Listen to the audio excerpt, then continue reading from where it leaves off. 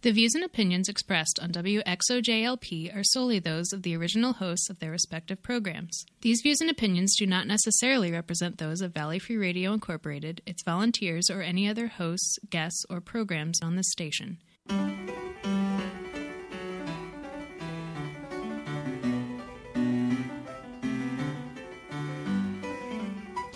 Good evening, and welcome to Civil Politics here on Valley Free Radio, WXOJLP 103.3 FM out of Northampton, Massachusetts. I'm your host, Michael Dow, and with me tonight are Stefan Ward-Wheaton. Hello. And Sue Timberlake. Hey there. Hey there. And we're going to talk politics and stuff like that. Sorry, I'm a little scattered because I was running terribly late to the studio tonight, and I only just sort of slid in at the last minute. So, sorry about that, everybody. What do you mean, we, white man? Famous line from Zorro. I mean, yes. from Tonto. Oh, I mean, from... I said I was late. Lone Ranger. So I was saying sorry, guys. Quite all right. Calling myself out. It's appropriate. Anyway. Quick before we do. Well, and that's maybe we should start talking about Tom Price in a moment then. Oh, yeah. But before we do that, we should just mention a couple of things. We'd love to hear from you, and you can contact us in a few different ways. One of them is to send us an email, which is to civilpoliticsradio@valleyfreeradio.org. You can also reach us on the Twitter @civilpoliticsfm.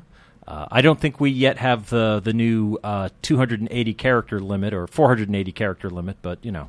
Oh, for Twitter? For Twitter, I understand they're doubling the character limit. So yeah, they're just going to let Trump try it out. Yeah. See if he gets more coherent. Just kidding. Oh dear, I'm wondering if he's going to stop using Twitter as much once like the courts force Twitter to like prevent him from blocking people, because he's communicating using it as an official mode of communication as president of the United States.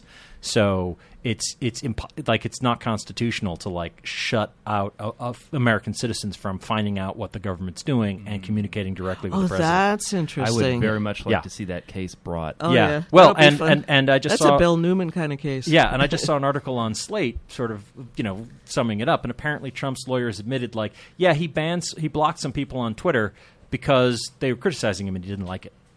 And it's like, wow. That is not going to fly. Mm-hmm. Or at least I don't think it's going to fly. Who knows? Maybe Judge Gorsuch will hear the trial and it will all work out well for him. He's been behaving badly lately. We can talk about that, too, in just a sec. Let me just finish up. Sorry. Because, no, it's my fault. I'm bad. You can also reach us on Facebook, which is facebook.com/civilpoliticsradio. That's our community. We have a website, which is civilpoliticsradio.com. With previous episodes of the show on it. And also, our esteemed producer, Mr. Roberts, will be trying to look things up as we talk about them and posting links to stuff during the show, as well as reading our lines of communication. And the references he posts will have the hashtag civil references for those of you trying to follow along on Twitter or Facebook. So. Oh, and I should also mention we are lucky enough to have a home here at Valley Free Radio in Northampton, Mass., or specifically in Florence. And a week from Saturday. Which day is it? Next Saturday. Saturday, right. It is a week from Saturday. October 7th, we are having a tag sale to raise some money for the radio station. So that's going to start at, I think, 9:30 in the morning and go till 3 o'clock here at the studios for Valley Free Radio at 140 Pine Street in Florence. And we're going to be selling old records and other stuff that belongs not just to the station but to members of the station to, try and raise a little money for our ongoing plucky operations. It's going to be lit. I hope so. Yeah, and a lot of vinyl, right? Somebody said a bunch of vinyl. So much vinyl. And bringing Natty and Ice or something? It's going to be hashtag lit. Out of our archives, is that right? From the bowels of Valley Free Radio? I think so. From whence it was, And for that matter, speaking of lit, if I can find some books that I'm willing to part with, I can bring those too. Or is How is that related to lit? How God. Books related to lit? I was thinking, coaxed into a snafu, Mr. Roberts. Well done. Mark the time.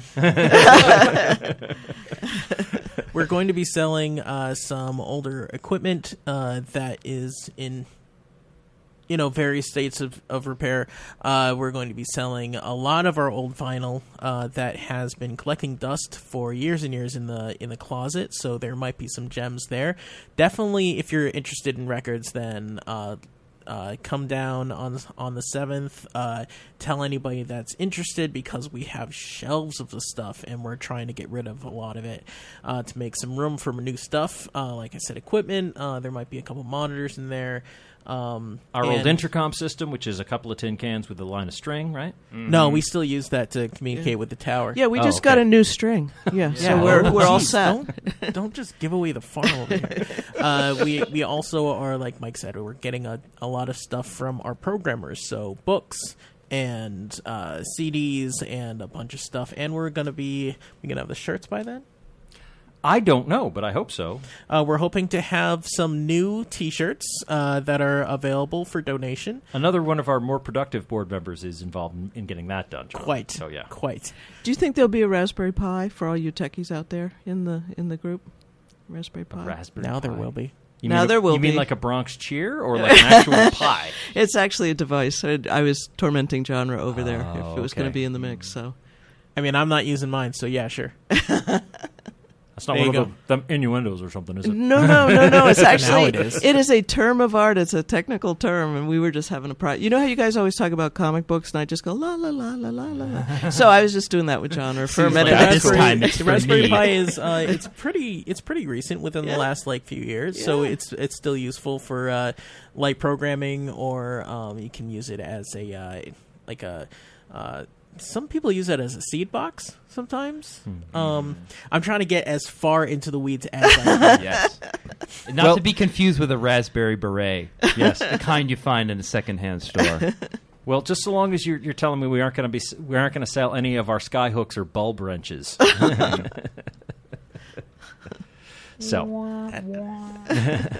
Anyway, I'll there'll be tell a you lot later when you're older. There'll be a lot of interesting things, I think, probably at our I hope so. tag sale. And going for only an arm or a leg, not both. Just supporting the station. No, right? but seriously, yeah, it's all stuff for selling for donations. So we hope you'll come by, check it out, and pick up some good stuff, and help keep us on the air. Actually, And once again, that's next Saturday, not this Saturday. yes, October 7. It's a week from tomorrow, and oh my God, it's the last day of September. Oh dear. And so stuff And like Yom Kippur? Is it? Is it the Day of Kippur Atonement? tonight. Actually, before we get into that, I'm such a we goyim, should I don't talking about keeping the station up and running. We are having our fall fun drive Yes. coming up in November. I just wanted to put that in your ear. It's going to be the week of the 5th. Yep. 5th through Starts the Guy 11th. November. Day. November? November. Guy Fawkes Day through Armistice Day. Wear your anonymous mask and donate early and often. And Yeah. puppies. Weapons? Can you donate weapons? Anonymous. No. Come donate your Bitcoin. Actually, dude, Bitcoins are still worth something. That'd be... We were just talking about gold farming before you came in. Because Steve Bannon. Yeah. Anyway, And the it'll Alabama be, race. That's where we got. It'll be the 5th through the 11th. Usually we do it over A week? Veterans Day. Yes. Yes, I did it. Originally Armistice Day, but yes, Veterans Day. Okay, but so prep for that, but definitely come to the tag sale. Both will incredibly help the station. Yes, I was going to Vocab, mention grammar. the fun drive as a little sort of stinger move away, but thank you for bringing it up, Genre. Ruined it. You did, or I did? Yeah. It's okay. It's all among friends. Yeah. Break it up. Break it up. Is that why you guys put up with me? I wondered. We're all rowing in the same direction. You just can't tell. Yes, exactly. I think I'm in the tent, but I don't know. In the tent, out of the tent, it's all going the same way, right? It's a big tent. Speaking of big tents, let's circle back now. Hey, there we go. Thank you very much. Thank you. Yeah, indeed. So, I mean, I was wondering if you had any insight, actual member of the Republican Party, about the recent primary for the Republican nominee for the Senate seat in the senatorial special election in Alabama, where Luther Strange, who totally sounds like a funk musician who's like the cousin of Marvel's Sorcerer Supreme, Stephen Strange. He was the tallest guy. Usually they win. Yeah. I think I read somewhere that he's supposed to be the tallest senator ever. Against Roy Moore. Infamous Roy Moore. Yeah, infamous is certainly a good word Has for it. he been removed as a judge twice? Twice. From the Alabama State Supreme Court back in like about 15 years ago for that grotesque 2-ton granite monument to the Ten Commandments, which he explicitly had installed as a religious icon, as a symbol of his deep commitment You mean religious intolerance? Well, his preference for Christianity and its values and history, and he basically said the basis of American culture is explicitly Christianity, which of course violates the Establishment Clause pretty thoroughly. And then just recently, again acting out of the same sense of... Got reelected after he was removed, right? Yes, yeah, exactly. He was elected again, and out of the same sense of fascistic piety, he once again he refused to obey the orders of the Supreme Court and told state officials to ignore them in implementing the effects of the Obergefell decision, Obergefell v. Hodges, which basically said gay marriage is legal. So clerks in Alabama had to start recognizing same-sex marriages, and Roy Moore ordered them not to. And he was removed because... And still he persisted. Yes, that's true. Yeah, so I guess it goes both ways. But the Supremacy Clause is still pretty clear on that. Yeah. But he's bounced back, and he, despite such things, or maybe because of such things as packing a gun to a rally and pulling it out and showing it to the crowd, he beat Strange by like 10 points or something like that? Yeah. Close to it. Yeah. Yeah, and Strange was the... not the establishment, but the establishment candidate. Well, he was the interim candidate. I believe it's Governor Bentley of Alabama had appointed him and to replace Jeff Sessions. Who? Oh wow! Oops! No, not Jeff Sessions. Yeah. Oh wait, no, you're right. Jeff Sessions. I'm sorry. I was thinking became Attorney General. Yeah. So. So Luther Strange was the Attorney General of Alabama, and he was leading a corruption investigation into Governor Bentley, and Governor Bentley appointed him to the Senate, and Strange accepted, and I guess that didn't go over so well with people. And Bentley, of course, has since resigned, and I think there's some other corruption scandal going on in Alabama involving like the head of their legislature or something. Anyway, so... Aren't you glad you don't live in Alabama? I am, actually. I much prefer at least right now. Constantly. I much prefer the climate in Massachusetts in many senses of the term. I'm also allergic to strange fruit, so. Oh. Yeah. That was a good one. Ugh, that was a grim one, but yes. Yeah. Oof. Sorry. So Alabama is an interesting place, and I realize you're from New England, so you're not exactly like super up to date on the intricacies of what's going on in Alabama. But I look sometimes, but then I look away. So what can I say? Oh. But very interesting that Roy Moore was beat out. The other candidate, Bannon, was behind Roy Moore. So was Sarah Palin. Yeah. It's very interesting. But the establishment Republican Party Strange had Trump's McConnell and had Trump's endorsement. Trump himself. Yeah, it seems to fall on McConnell as much as anyone else, because there was this one really bizarre moment where Strange was out campaigning, and there were like McConnell aides on the side of the stage, and he was exhorting the crowd to vote for me because I'll stand up to Mitch McConnell, which. Wow. Doesn't make Didn't any exactly sense. swear, but Strange, I think, was reading the room and realizing that the Senate Republican leadership is incredibly unpopular, specifically McConnell, with the Republican base. Even Ryan now. Yeah, and in Ryan the House too. I mean, it's starting to look like there might be an insurgency effect. Similar to the Tea Party in 2010. And Trump crossed right over and said, well, maybe I made a mistake endorsing Yeah. He deleted somebody deleted all the tweets that he'd made in support of Strange before the special. Another thing he primary. might not be able, he probably can't do because of various the laws about presidential records and so forth. Yeah. Right. So. Well, very interesting time. And I know nothing about the Democrat, but has Alabama ever Doug elected? Jones, or elected Tom a Democrat Jones or something. Oh, well, yeah. I mean, Not since recently. the 90s. Not in modern times. Is that what you were going to say? Well, not since the 90s. I don't think.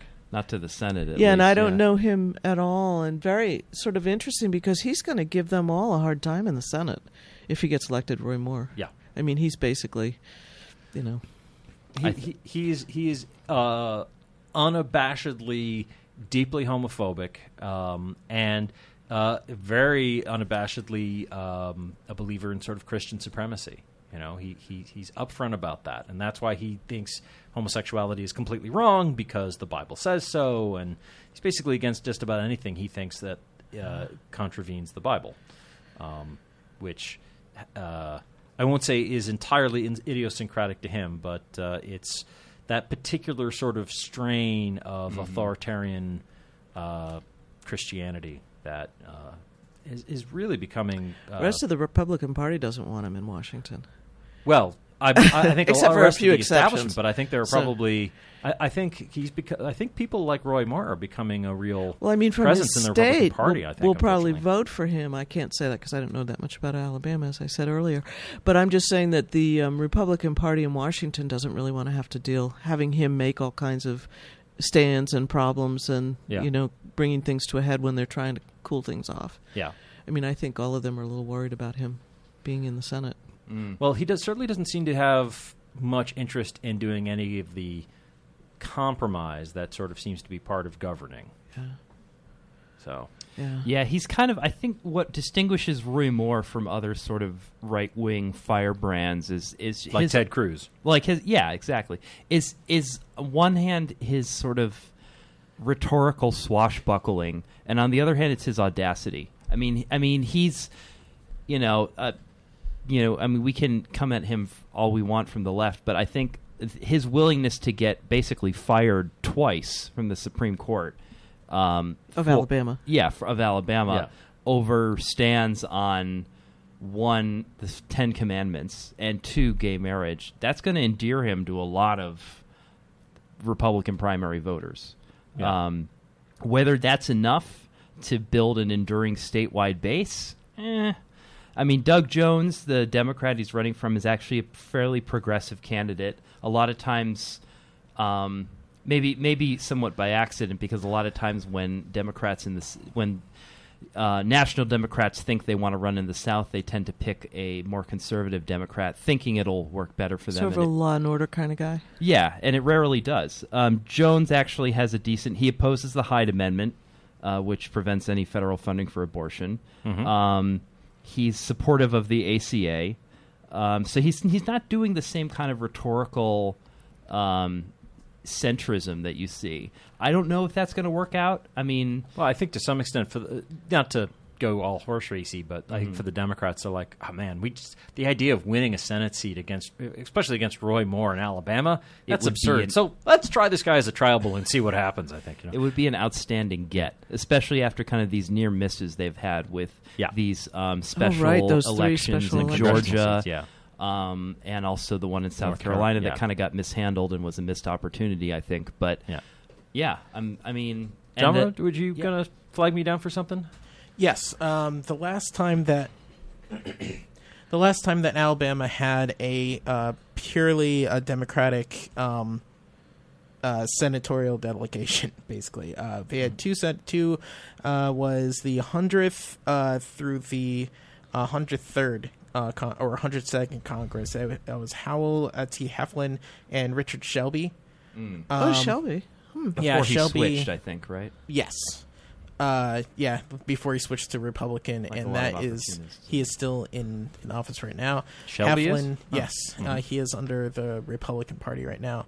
Heflin was from 1979 to 1997, and fun fact: the Congress was purely blue until 1965 for some reason. Gee, what Oh. happened around then? Oh, I yeah. wonder. I don't know, something about the EPA or something. Yeah, our historians. Yeah. No, the EPA is the early 70s. It's probably the Voting Rights Hey. Act. Really? Yeah, it's weird. We still Oh, Did you When know all that's, those that's still monuments an went issue in? too? All those monuments went up. Well, a lot of them went Yep. up before then, but yeah. But There- the Confederate battle flag thing started becoming a thing. My understanding is 65. in the 50s and 60s. Yeah. There is still a Democratic Congress person, Terry Sewell. Oh, Sewell? Can you tell where? What Birmingham. districts? Around Birmingham. Does he Birmingham. have What a the surprise. appointed majority African American district? There's usually one in at Probably. least every state. What, Terry Sewell? Yeah, I mean, Around well, Birmingham. She is African American, so And I'm she's in assuming. Birmingham, so I wouldn't be surprised. Probably. Yeah. one Uh, offshoot of the If that's the gerrymandered district. right. Well, this is one offshoot of the Voting Rights Act, statutes of which have now been struck down by the Supreme Court, but mandating that you have districts that provide majority black representation in the South, where previously they had none. Yeah. So there's usually at least one or two districts, even in the Deep South, that are sort of specifically engineered to be to enable African American representation. And We'll see if that continues in subsequent redistricting. This is in the this is the Alabama 7th, Okay. which is in the 7th district includes most of the Black Belt, Yep. as there you well go. as most of the predominantly black portions of Birmingham, Tuscaloosa, and Montgomery. So not to be elitist, Boston also did the very same thing with their voting districts. Oh, you mean Boston did the something packing and racist? cracking stuff? Oh, God. Yeah. Huh. Yeah. Sadly. Mission Hill. Man, I'm salty tonight. Yeah. Well, it was designed to give representation. Yeah, yeah. No, I mean, there's- it wasn't a bad intent, but it was used badly. yeah. It was intended to give people a congressman, so they didn't split everybody up so they had no power. Yeah. I mean, it was They did an that. attempt to right a wrong. Yeah. Our congressional districts still look pretty wonky. Yeah. If you look at a map of, especially around Metro Boston. That's what they were doing, Roxbury. I mean, we are the Mission state Hill. that in literally Elbridge Jerry is the reason we have the term gerrymandering. So, Gary, thank you. Yeah. Do you know he was vice president at one point? Under who? Adams? I think so. Okay, Yeah. I guess so. One thing I do want to say about the intent. The intent is always good, but then it has the effect of grouping people together, Right. which corralling people is never good. Yeah. Basically, Yeah. It also distorts actual voter Yes. proportions. So if you have, for example, a lopsidedly Democratic majority black district that goes 90-10, say, for one candidate, and this district is surrounded by other districts that are much more competitive, say like within 5 or 10 points as a margin, there are ways that you could draw those lines to make all of those districts more competitive by making them more diverse and more. Yeah, that's in gerrymandering terms. That's what's called packing, and the alternative is to split a group into and make sure that they're so scattered they're scattered amongst districts so that they have no real influence. Yeah. The cracking. Yeah, exactly. Yeah. So a big problem in Texas. Well, and it's the problem with our whole democracy right now with Republicans and Democrats. But I mean, in particular, in Texas, there have been a number of court cases where they've been finding them in violation of the Voting Rights Act for doing that kind of thing. Yeah, after the Voting Rights Yeah. Act prevented them from doing Yeah. it preemptively. Yeah, So- and also I mean, the courts from stopping it preemptively. Right, and also violating the one person, one vote by creating smaller districts for white people and larger districts. I mean, like a larger Yeah. population in a district that is predominantly Latino, and then a smaller district for a smaller population of whites getting the same number of Congress people. So, Yeah. Tactics. yeah, well, it's one of the. I mean, I don't want to get too much into who's like which party's going to do what, because obviously there is more to talking about politics than just the parties infighting or how the parties are fighting one another. But at the same time, I do wonder. I wonder about, like, for example, Trump really threw everybody for a loop with winning last November. So is the fact that, like, he actually recorded messages and went out and did a campaign rally and did commercials and whatnot, just actually did push for Luther Strange, who has been very much carrying Trump's water in the Senate. He was very loyal to Trump and basically did whatever Trump wanted. So you could see why Trump would want him to stay there.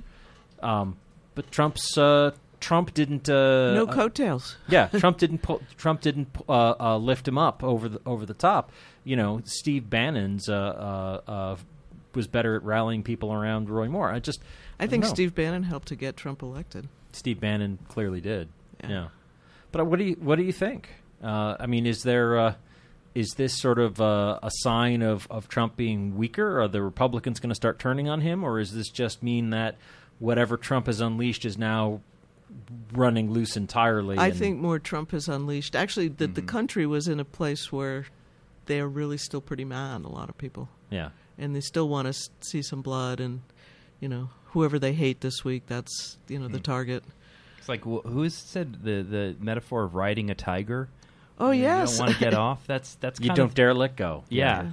That's kind of the position I think Trump is in right now, where he's, he managed to surge on this wave of populism that I think he and other Republicans didn't necessarily understand, even though they were able to work it to their advantage temporarily. But you're always in danger of being left behind and then being turned on. So, and Trump especially, I think, is his polls have not been great. They continue to be pretty bad. I mean, there was a small rebound, but it's going back. I mean, he's still almost 20 points in the hole for his approval rating, and a lot of that decline has been among people who were considered his base, sort of lower middle class and working class whites.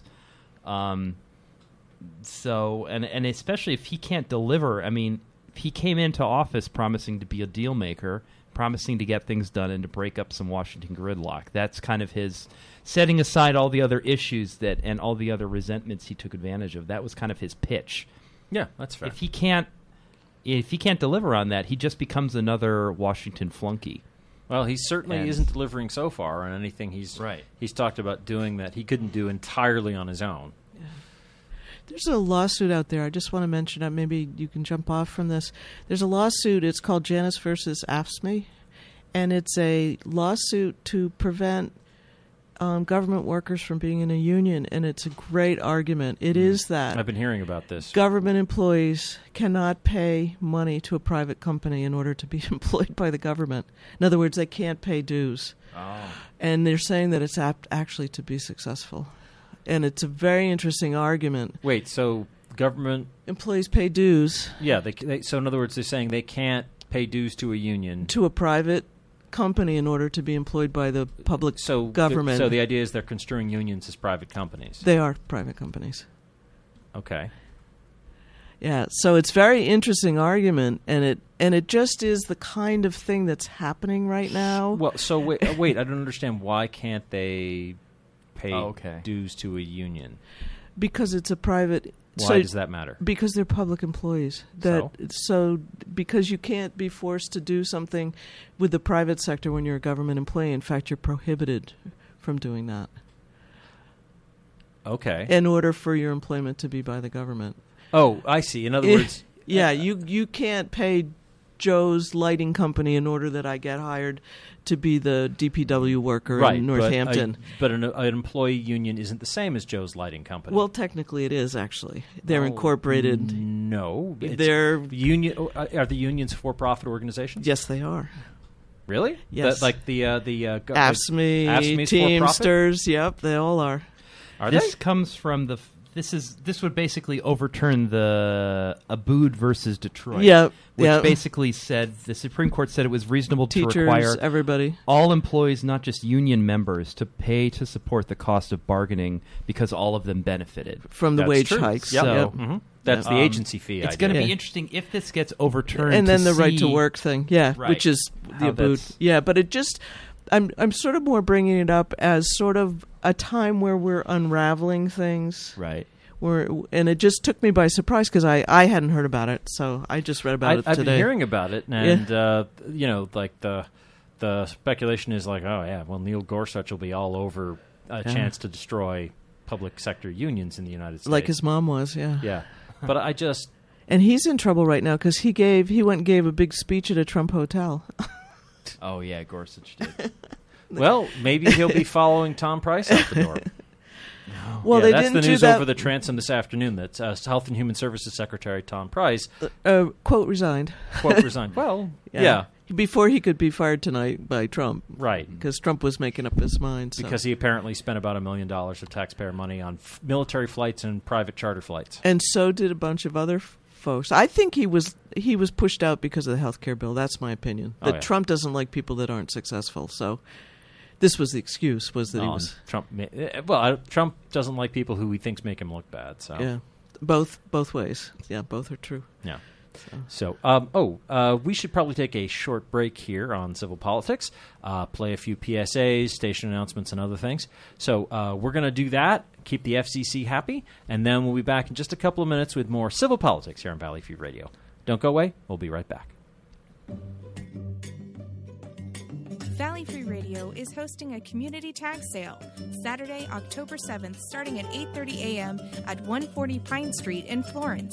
We are cleaning out our old vinyl and CDs, and our programmers will be bringing in items for the sale. All proceeds go towards station improvements. Stop by October 7th between 8:30 a.m. and 3 p.m. at 140 Pine Street in Florence for the Valley Free Radio Community Tag Sale. See you there! And that's fine. There's nothing wrong with Everything being in its proper place. the common clay salt of the earth. Did you know there is a CSA from which you can get locally brewed beer shares? Or that there is a delivery service that can bring produce from local farms to your door every week? Farm to Fork is a radio program dedicated to revealing the history of the food system in the Pioneer Valley and exploring the bounty the valley has to offer. The program tackles the complex issues surrounding food, drink, and every kind of nutrient, with their individual production schemes and consumer markets. These topics and more, Tuesdays at 7 p.m. on Farm to Fork, Valley Free Radio, 103.3 FM, WXOJLP, Northampton. The Lilly Library is filled with adventure and wonder for kids and adults of all ages. Lilly Library in downtown Florence lends books and movies to everyone. They offer free parking, free Wi-Fi, and 2-hour sessions on internet-connected computers. They also offer extensive programs for children, including story hours, clubs, and activities for teens, as well as adult programs. The library is open Tuesday and Thursday evenings, Saturdays and Sundays. Find out more at lilylibrary.org. Table of Contents is a weekly music program that assembles an assortment of songs and sounds of many genres, and which may entail literally taking a random collection of musical sources off the shelf and giving them a turn on the table or spin in a CD or tape player. Each week presenting shows which can at times be organized orderly and at other times perhaps be not as much so, yet never dull. Tune in Friday nights, 10 p.m. till midnight on WXOJ LP, Northampton 103.3 FM. This is Andrew Farris of NXS. Hi, this is David Santos with Eddie Japan. Hi, this is Mid-Geo from Ultravox. This is Charlie Crisis, Eddie London. Hi, I'm John Waters. Hello, this is Mary Gold of Alphaville. Hello, this is Daniel Ash from Bar House Turns on Bell and Love and Rocket. And my name is Wendy, host of Subculture, a music program featuring new wave, electronic, indie, and funk music. You can catch my show every Friday night from 8 to 10 p.m. But if you miss out, no worries. Subculture replays Sunday mornings from 2 to 4 right after OK Asia, right here on Valley Free Radio. Sundays at 10 a.m., WXOJ's radio show, Occupy the Airwaves, has the latest news from the occupation movement, locally, regionally, nationally, and around the planet. Tune in at 103.3 FM or webcasting at www.valleyfreeradio.org. Blogging at occupytheairwaves.wordpress.com. Listeners can call into the show at 413-585-1033. And we're back with Civil Politics here on Valley Free Radio, WXOJLP, 103.3 FM out of Northampton, Massachusetts. And we were talking about, we were talking about elections and the Voting Rights Act, but I kind of wanted to pivot, if you guys don't mind, to talk a bit about one of the basic points of having politics is to have sort of collective action, is to have sort of a governmental authority, a central sort of group of people in charge of getting things done that are socially necessary. which is kind of an abstract way of saying, like, somebody's got to pave the roads. Somebody's got to make sure that the power grid's working and all that other stuff. Now, who's clearing the roads in Puerto Rico? Yeah. And somebody's got to organize disaster relief. And I think it's fair to say the Trump administration has done an at least adequate job with dealing with Florida and Texas. At the same time, I think pretty good. Yeah. I mean, like, but they also were places where they were organized ahead of time. I think Puerto Rico is going to be worse than Katrina, and I only say that not. Katrina was really, really bad, but part of it is that Puerto Rico, I don't feel like the governor knows how to get anything done. I mean, he just the governor of Puerto Rico. Of Puerto Rico, sorry. And you were saying they're broke, which is true. Yeah, because for a long time, as a territory, Puerto Rico was able to offer these municipal bonds that were exempt from scrutiny. Well, yes, but as well, they were also think Bitcoin. They didn't have any municipal taxes. They weren't in a state, so there weren't any state taxes. The territory wasn't levying any taxes, and because it was a territory, they had this ability to offer bonds that weren't subject to federal taxes either. So they were triple tax free and were very attractive as investment instruments. Unless you know anything. Well, the thing is, underlying value. They became attractive in the 80s. It's the same logic, like the reason why mortgage-backed securities became a thing. People tend to take their mortgages very seriously because they like having houses. Your salt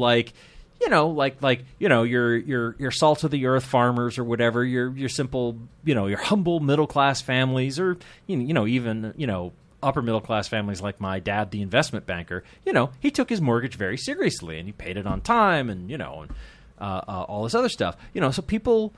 mortgages at a very low rate of default for a long time, and you knew how much money was going to be coming in. That made them very attractive as investment opportunities. Like, we'll put our pool of money in here to underwrite mortgages because they'll be well done. And as you say, the weasels get into Toad Hall and took over Toad Hall, but right? Yeah. They take over the Toad Hall that's in charge. And the SEC and the people that were rating the bonds and all that stuff. Right, and the tranches of bad stuff mixed in with good stuff. Right. They cut them into slices and sell them off, and then remix them and sell them off again, so nobody actually knows who owns what. Liar's poker, I think they call it. Yes, exactly. Well, and the kinds of mortgages that really got us into trouble are called liar's loans. Because people would just sort of assert, this is how much money I have. Actually, I think it was more derivatives that got us into trouble than mortgages. mortgages. But I mean, a lot of those derivatives were based on mortgages that were coming out of what were called liar's loans. It's like, I want a mortgage. Oh, really? Well, how much money do you make? $400,000 a year? Oh, okay, Mr. Dow, sign on the line. You could do a credit check, but I mean... I'm going to disagree with you that it was liar loans, because this isn't a very Republican position.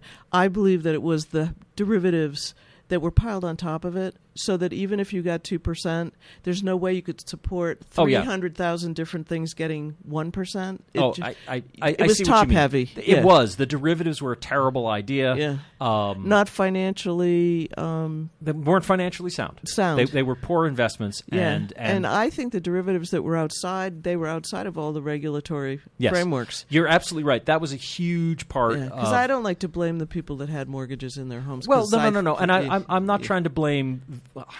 A few of them probably were totally corrupt shysters, but for the because I mean, you're talking about millions of people. Some of them have to be, in on the bad behavior. But when it started to go and paper dried up, that's when everything happened. Yeah. And it wasn't the liars' mortgages; it was the derivatives. And that was what really fell over. But part of it was the banks like Wells Fargo, for example, started going out and lending money to people. They should be out of business. They should be, in my opinion. I agree. that Stefan's dead silent at the moment. that they didn't do the due diligence to find out whether or not they could pay it back, and they also pushed people, mostly African Americans and Latinos and Asians, because awesome, isn't racism fun?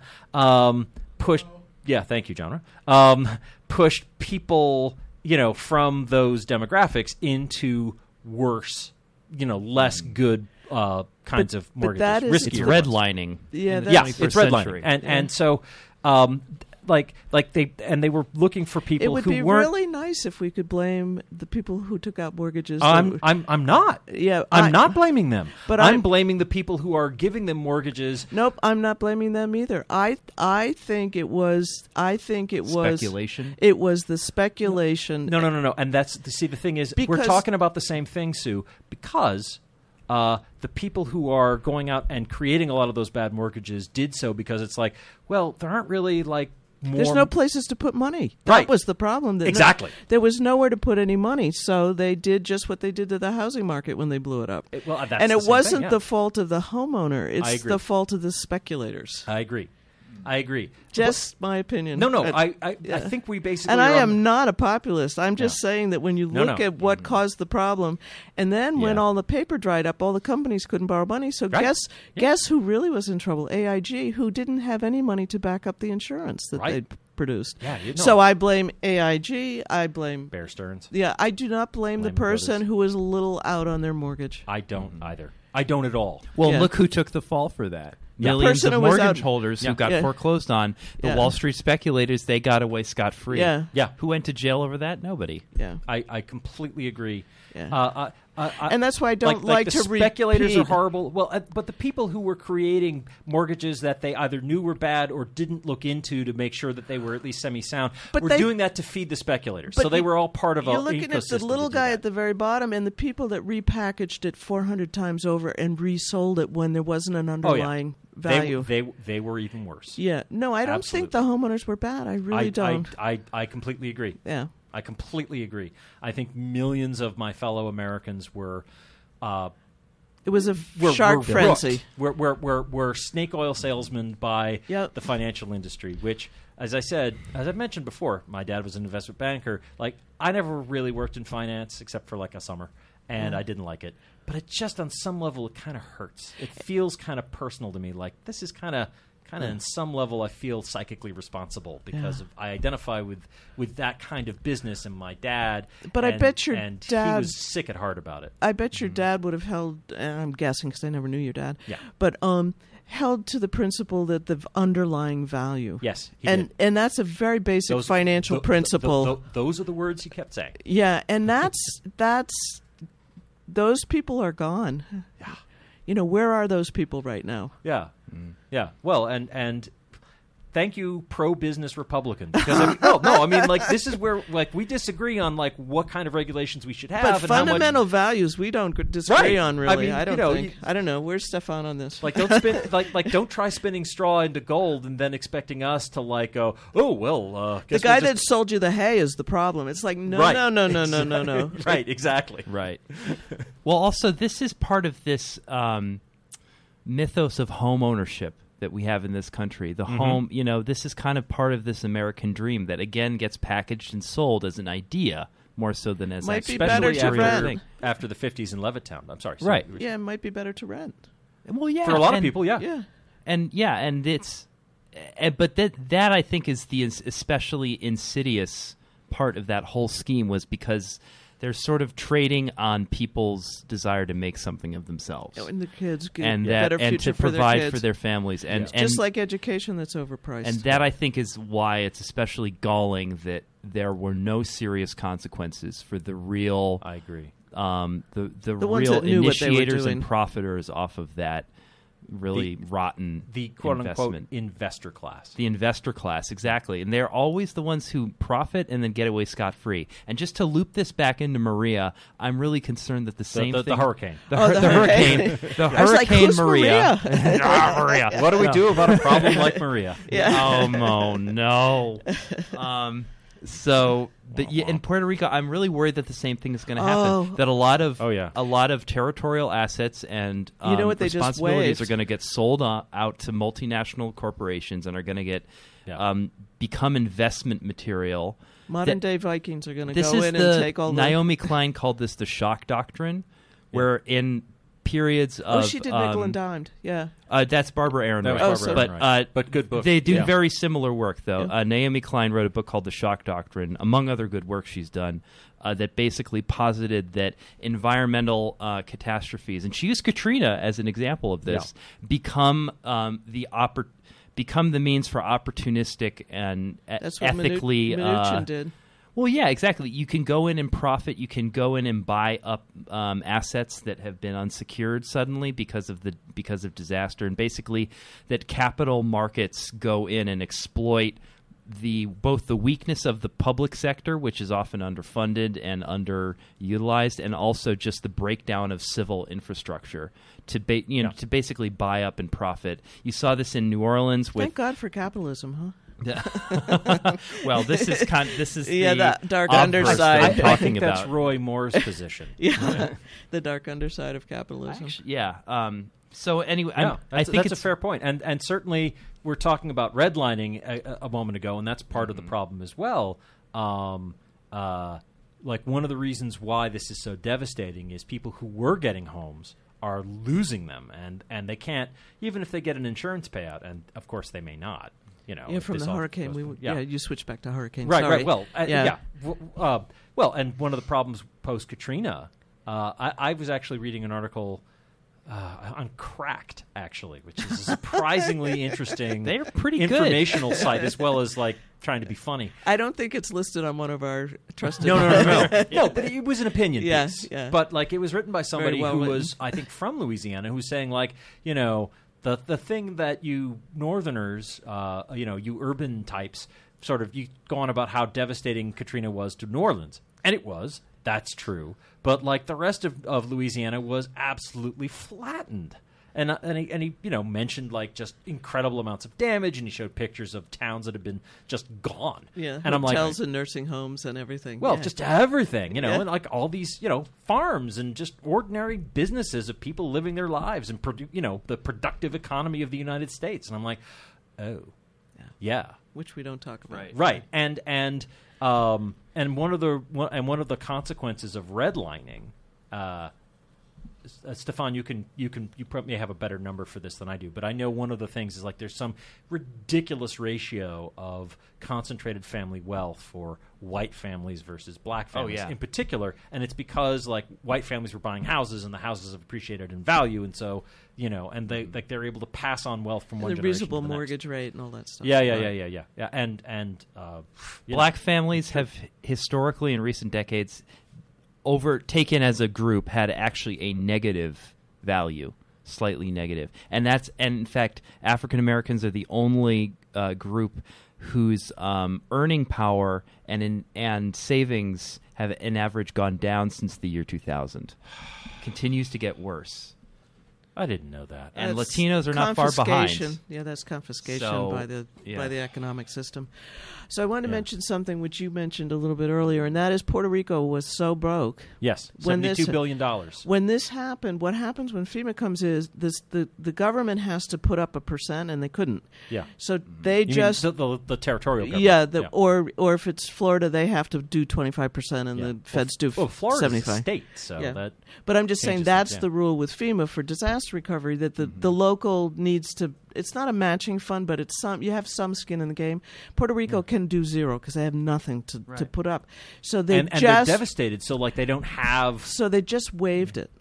Because that's why they couldn't start the aid, is they had to waive the requirement that they just like waiving the Jones Act for 10 days. Exactly. So they just did that, which is why aid is now arriving. And it's very interesting because I had no idea that they were basically holding a card where they said, well, you have to like ante up 10% or 7% or whatever it was.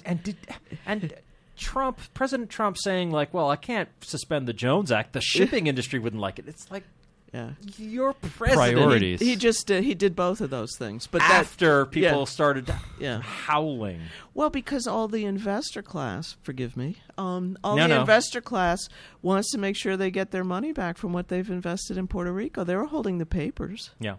And they're not going to. But somebody else is going to come in. They're going to develop. They're going to own the asset. They'll own the beach. Right. They'll like the island will be ringed with billion-dollar mansions, and the actual people who live there will have to huddle up in the mountains and become serfs or something. So this is the beginning of the selling of.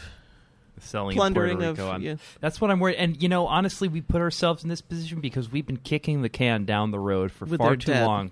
Not only with their debt, but with respect to Puerto Rico's status. I agree. It's this bizarre neo-colonial formation. It is. I mean, how can we justify having especially such a large territory? 3 million, 3.5 million that is people? It's 3.5 million. It's in legal limbo. Yeah.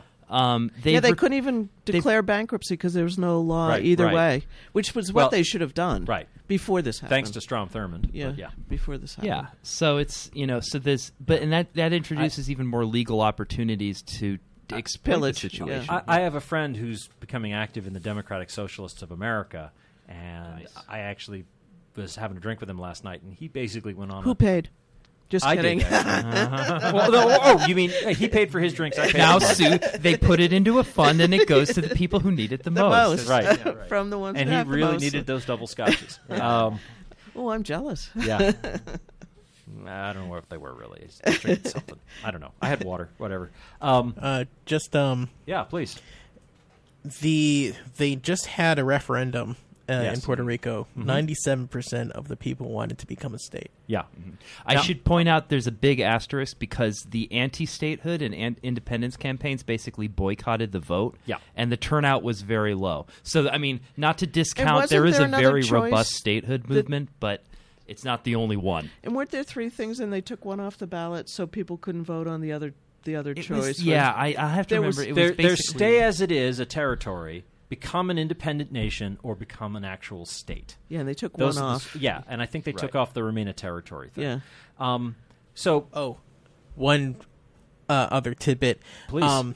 Recent polls have shown that half of Americans don't know that they're citizens. I saw that. Yeah. Yeah, and amongst the people who don't know they're citizens, only about 40% favor going to any trouble to help them. Yeah. Those of us who know they are, apparently it's 80%. And I'm like, why is it only 80% of us want to help people in our own country? Did you want to help Florida? Just because you know Just something kidding. doesn't mean You that like you're I West. did, actually. I'm not a fan of Florida. How about Houston? I make comments about Florida and Texas all the time because Yes, I'm an arrogant Yankee with a, whatever, my nose in the air. But nevertheless, Texas and Florida are part of my country, and I want to help them in this time So of is need. Puerto Rico and Puerto Rico. And the Virgin Islands. And I think it would be, and the Virgin Islands. And I think it would be great also if we would send hurricane and earthquake relief to Mexico as well. But, I just wanted to repeat, I think it's important. Just because you know something doesn't mean you're a good person. Who, me? No, not you. Just in general, like the 80% you were talking about. I mean, yes, technically you, but you are a good person. It means they got good history lessons, so they know that Puerto Rico is us. Like, if you know facts, that doesn't mean that you'd want to help the people involved in those facts. But there are Americans who are, I mean, the 80%, the 20% that I'm didn't. an idealist. Honestly, Roy Moore is still a judge. He had to pass the bar. That's true. And he got elected twice. He knows things. Yeah. He's just not a good person. Yeah. My opinion. Fair enough. The views and opinions, etc., etc. So we only have a couple of minutes left, and I want to let you guys have the last word. But I just want to say, my friend was the budding socialist was basically advocating that Puerto Rico should declare independence now, among other things, because it would allow them to just ditch that entire amount of debt.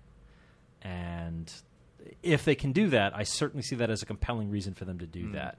Does it work that way? Well, he pointed out that a number of colonial territories, like, when Rhodesia became Zimbabwe, all of Rhodesia's debt was just obliterated. It was just gone. Right.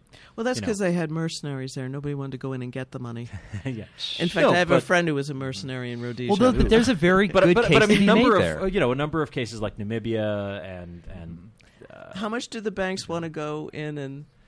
Well, no, but I mean, it's like enforce their paper. An established principle of international law that, like, a colonial territory isn't the same as a country. So it's one thing if we had a coup d'état and Roy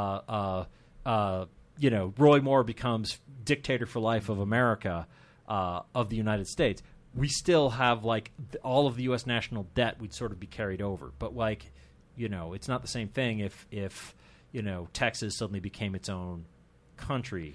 But all the paper holders, they have secured assets of different things. It's not like it's a contract. I'm wondering if it would work, but apparently there's some international law, there's some precedent for maybe being able to just get rid of all that. I don't know. Well, I think that probably the U.S. did that when they became freed from Britain, right? We probably said, this is the law. This is how it works when we leave. No, never mind. I don't know what happened to Revolutionary War. Yeah. Well, I think in that case it was like, yeah, you want it? Come over here and get it. Yeah, we'll whoop Brits. you again. Well, yeah, exactly. Which they tried during 1812. The thing is, we might well have repudiated debts run up by the colonial government. I mean, the Continental Congress, their debt. But I mean, like if there was like some kind of levy of Tories in Massachusetts, like here are bonds issued by the for the shipping and John Hancock, those folks. I honestly don't know. Yeah, I think it depends on the piece of paper, but yeah. Well, but I just like it's the kind of thing where like okay, and technically because you're now a new country, whatever. I don't know. I think it makes more sense for Puerto Rico to stay part of the richest country in the world. Well, who would lend them money if they did that? I don't know. Right. Really Ever again. That's what I want. I would like to see them become a state just because I want to see the GOP climb into a pretzel trying to explain why they don't want to let 3.5 million more Latinos into the franchise. Voting, yeah. Actually, they already vote, but it's not. No, they don't get elected. It's non-binding. Yeah, they don't get electors. Ceremonial at best. Yeah, and they like 2 senators. They'll have primaries and 5 or 6 Congress people. I'll take that. Well, even a couple. Like they'll have some real clout. Yeah. So, it is about time for us to wrap up tonight with civil politics. But I just, looked like you had something you wanted to say, Sue. And there were a million things we could have talked about, but next week's another week, so something else will be on fire. Yeah. So, yeah, all right. So I guess we're going to wrap up then. So thanks for listening tonight to Civil Politics here on Valley Free Radio. Subculture's coming up next with super awesome alternative music. And we'll be back next week to talk about more politics and stuff and try and be civil about it. Hope you'll join us. Thanks for listening. Good night. This show is part of the PlanetSide Productions Network. For more information, episodes from our archives, and other projects, please visit www.planetside.pro. And thank you for listening.